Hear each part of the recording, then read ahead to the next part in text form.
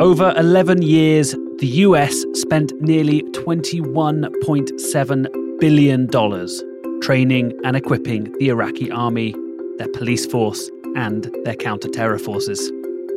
Then, in the space of just a few days in the summer of 2014, it all collapsed.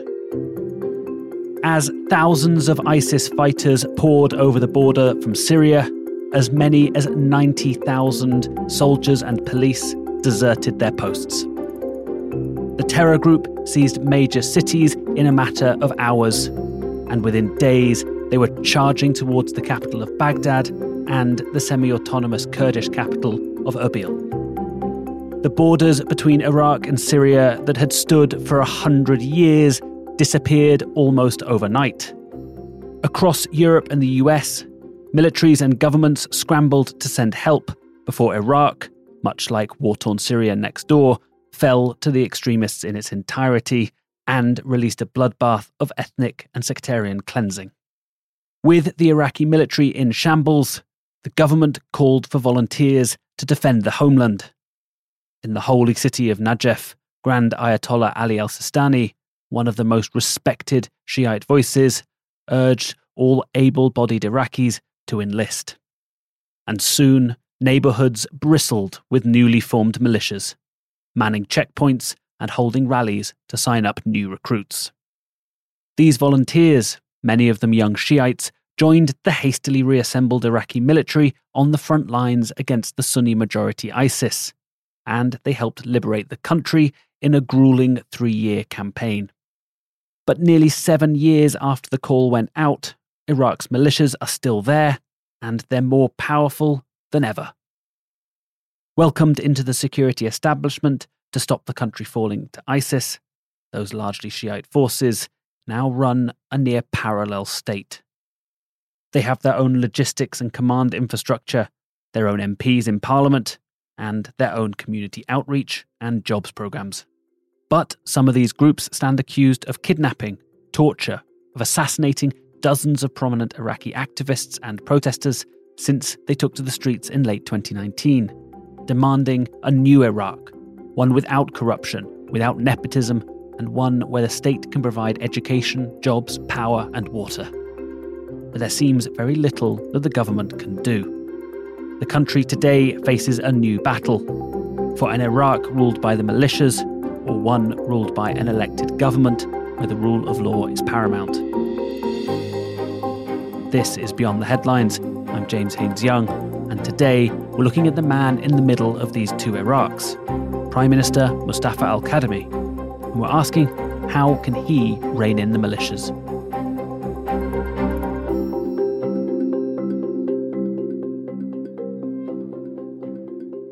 Talking about the militias in Iraq is complicated. There's a lot of them, and they all want different things. There were Christians, Yazidis, and other minority militias that formed in the face of an attempted ISIS genocide. There were Sunni volunteers and Shiite majority groups, some with ties to Iran, others without. Some formed in 2014 as local defence forces, and others have existed in some form for decades. There are all manner of groups within this broad umbrella of the Hashd al-Shabi, or, in English, Popular Mobilization Forces. Sajid Jihad is a fellow at the Century Foundation. He tells us about this wide spectrum of groups now operating in Iraq. These groups have varying agenda, but what they have in common is they've allied themselves with Iran because, one, ideological reasons. They believe they are the resistance axis. They're there to push back against America and pro-American countries and groups, and they believe that they are fighting for the defense of sort of their religious identity, and also that Iran is being sort of oppressed by all these other countries who try to bring it down, and therefore Iraq should defend Iran because it's its neighbor and they share so many things with Iran. But what started out as a volunteer force to fight against ISIS has, in recent years, morphed entirely. Powerful militias now have large blocs in parliament. Their members get good jobs in ministries that have come under their control. And there are lucrative government contracts that come to businesses with ties to these armed groups. And at the same time, some of the armed factions have been kidnapping and assassinating, torturing, intimidating, and carrying out acts of terrorism. And quite frankly, people have had enough.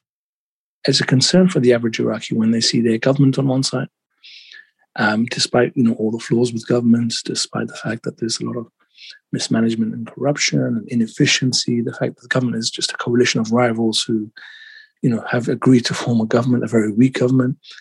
And yet on the other side is an element of the security forces which gave blood, which lost so many members to defend Iraq, seemingly sort of in conflict with each other. It's not just the government and the militias that are in conflict. Some groups have been waging a low-level insurgency against US and international troops stationed in Iraq to train the military and help in the fight against ISIS. There are regular rocket attacks against US forces. There are also attacks on demonstrators. In late 2019, tens of thousands of young people took to the streets to protest against years of corruption, nepotism, of crumbling state services, the lack of jobs, the power cuts, the out-of-touch politicians, the years of neglect, and the slow progress in rebuilding after the war against ISIS. In the face of these mass rallies across Baghdad and the south, security forces and the militias hit back.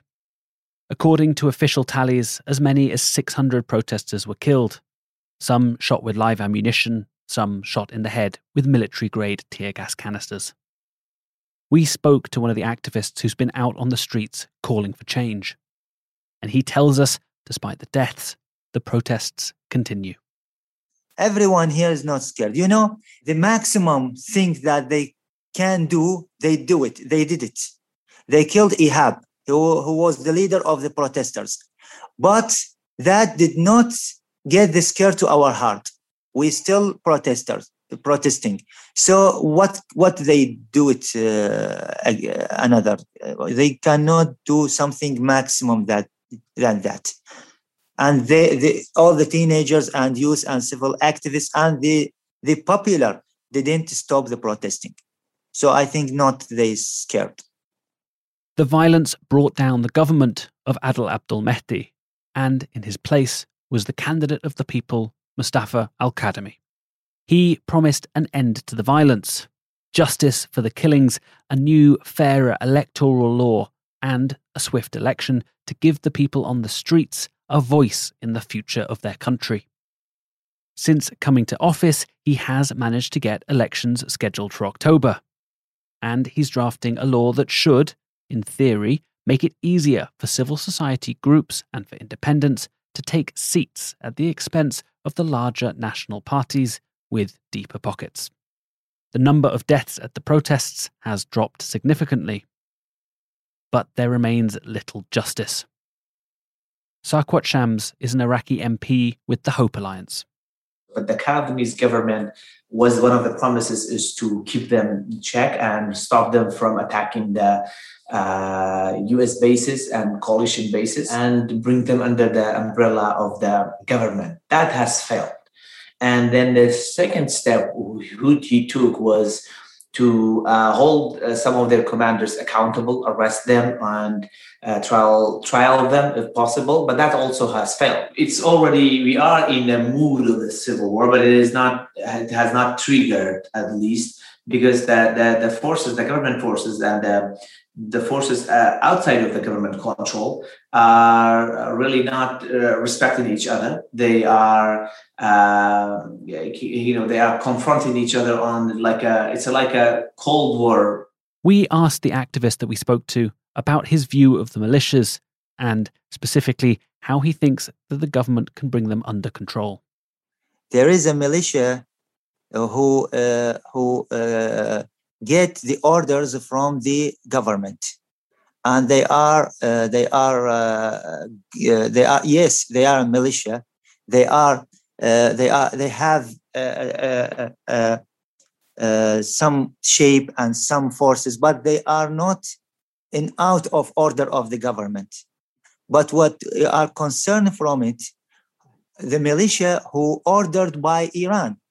This is the militia who is actually all the people in Iraq forced them and blame them and talk on them and attack them. Now in Iraq, people also attack those militias, go to the Iranian embassy and burn the Iranian embassy, go to the center of the political parties who are covered those militias from Iran and burn and something like that. So we are worried not about militias who ordered by the government, but we are worried about the militias who ordered by Iran. Iraq and Iran fought a devastating war in the 1980s that left as many as 1 million dead. But in the wake of the US invasion to topple Saddam Hussein, there was a Shiite ascendancy in Iraq, without the oppression of the former Sunni dictator. And Iran, in turn, seized on the post-invasion shake-up of Iraq and sought to build influence. Pro-Iranian Shiite commanders and allies returned to Iraq to join the government, the military, to set up parties. But fast forward to today, what can be done against these Iran-backed militias? We asked the activist. We see the protesters that we must push on these militias to reach to the election. An election, if we can push them from the parliament, the political cover will vanish from the militias. Sajjad Jihad from the Century Foundation thinks that the violence meted out by the Popular Mobilization Forces, or PMFs for short, over the last year and a half have taken their toll on the people, and that this will be reflected at the upcoming elections. These groups that were in the PMF that have been accused of suppressing protests, they haven't done an amazing job of defending themselves either. Their propaganda is pushed at characterizing protesters as sort of foreign agents working with Americans and the American embassy and acting to sort of as anarchists to destabilize the country, and have dismissed some of the legitimate reasons why people came out to protest. And then, as the protests grew more and there was more violence, people continued to come out in support of that, and have acted sort of in a very defensive manner in trying to shrug off any criticism without accepting that they had a role in supporting the violence in these protests. And I think the PMF has lost a bit of its reputation, a significant part of its reputation, because of what happened from October 2019 onwards. It was no longer, fighting against ISIS. It was helping the government to repress protests. So Mustafa Al Kadhimi has vowed accountability and to stop the lawless militias. But what can he actually do? The activist says that the government knows taking the militias head on is dangerous, and so instead they're targeting their source of financing. The government is not afraid from the militias, but the government do not want the blood in all the streets in Iraq. They know if they push the army and the security forces to the militias, there will be a fight in the one clan, in one street, in the same house.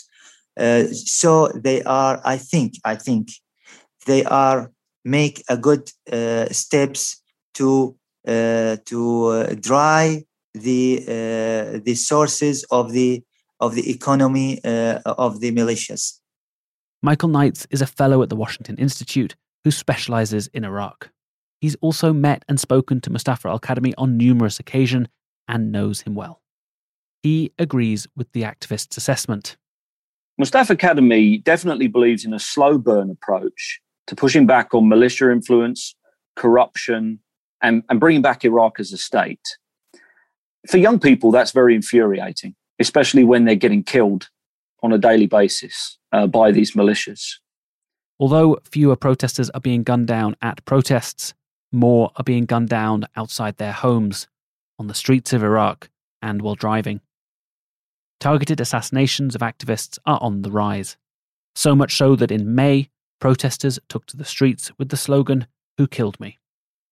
to demand that the hooded gunman be uncovered and arrested. And the Prime Minister is still accused of not taking enough action.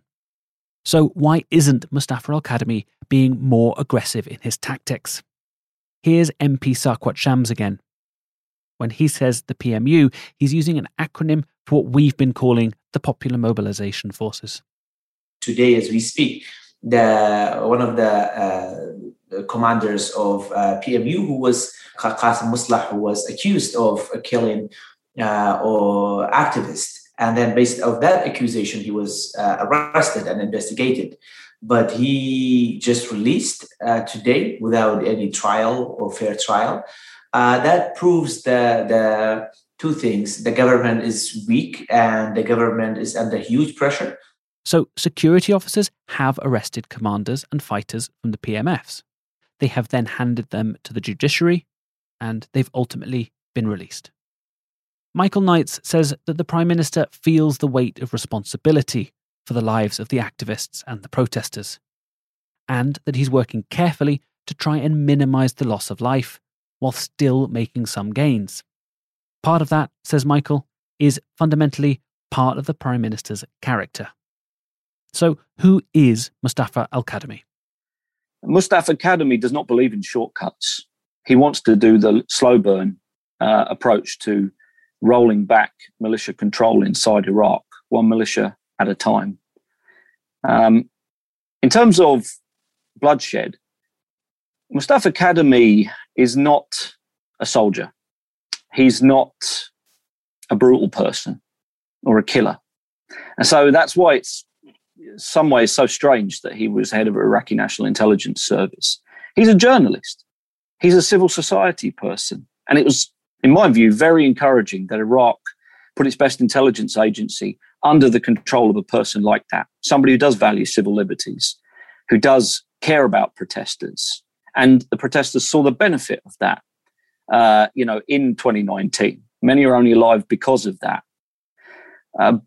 But, does that make Mustafa Kadhimi the best person to crack down on militias who will risk everything to maintain their control of Iraq, who will kill as many people as they need to, men, women, and children?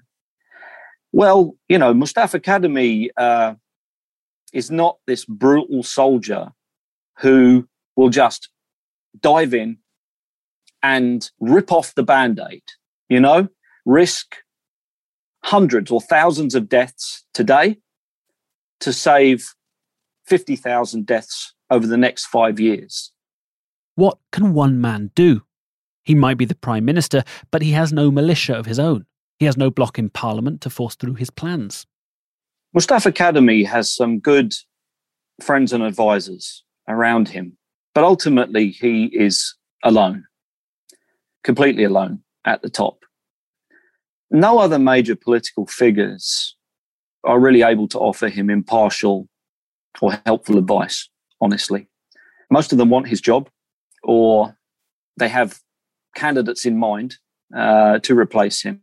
So, Iraqi politics is a viper's nest. Even the nationalists do not help each other. They actively undermine each other. So it's extremely lonely at the top of Iraqi politics. As a result, Mustafa Kadhimi does tend to rely on his own judgment a lot. And he has some fundamental characteristics that guide how he acts, particularly in moments of crisis. One of them is that he's not a bloodthirsty person. He doesn't seek conflict or war. And he knows that even though he one day might be personally affected, the militias may come after him in an illegal way or through a legal mechanism, he knows that the cost will be paid largely by the Tishrinis, by the young people. Now, like any older person, Mustafa Kadhimi is hesitant and conservative about putting other people at risk.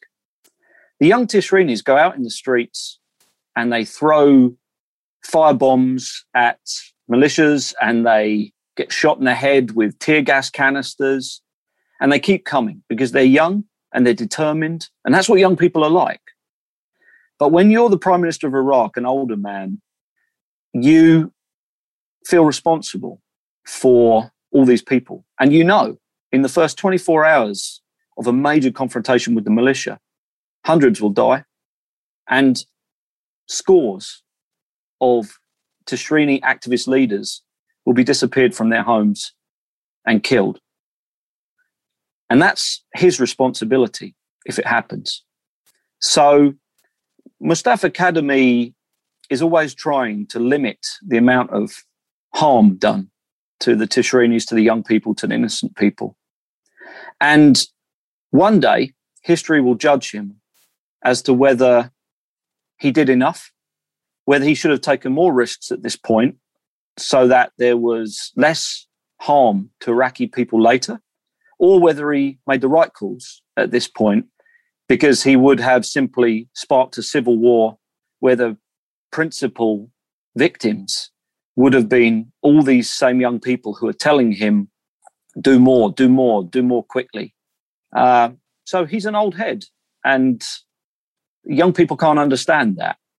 But he's trying to protect them at the same time as doing as much good as he can do for Iraq.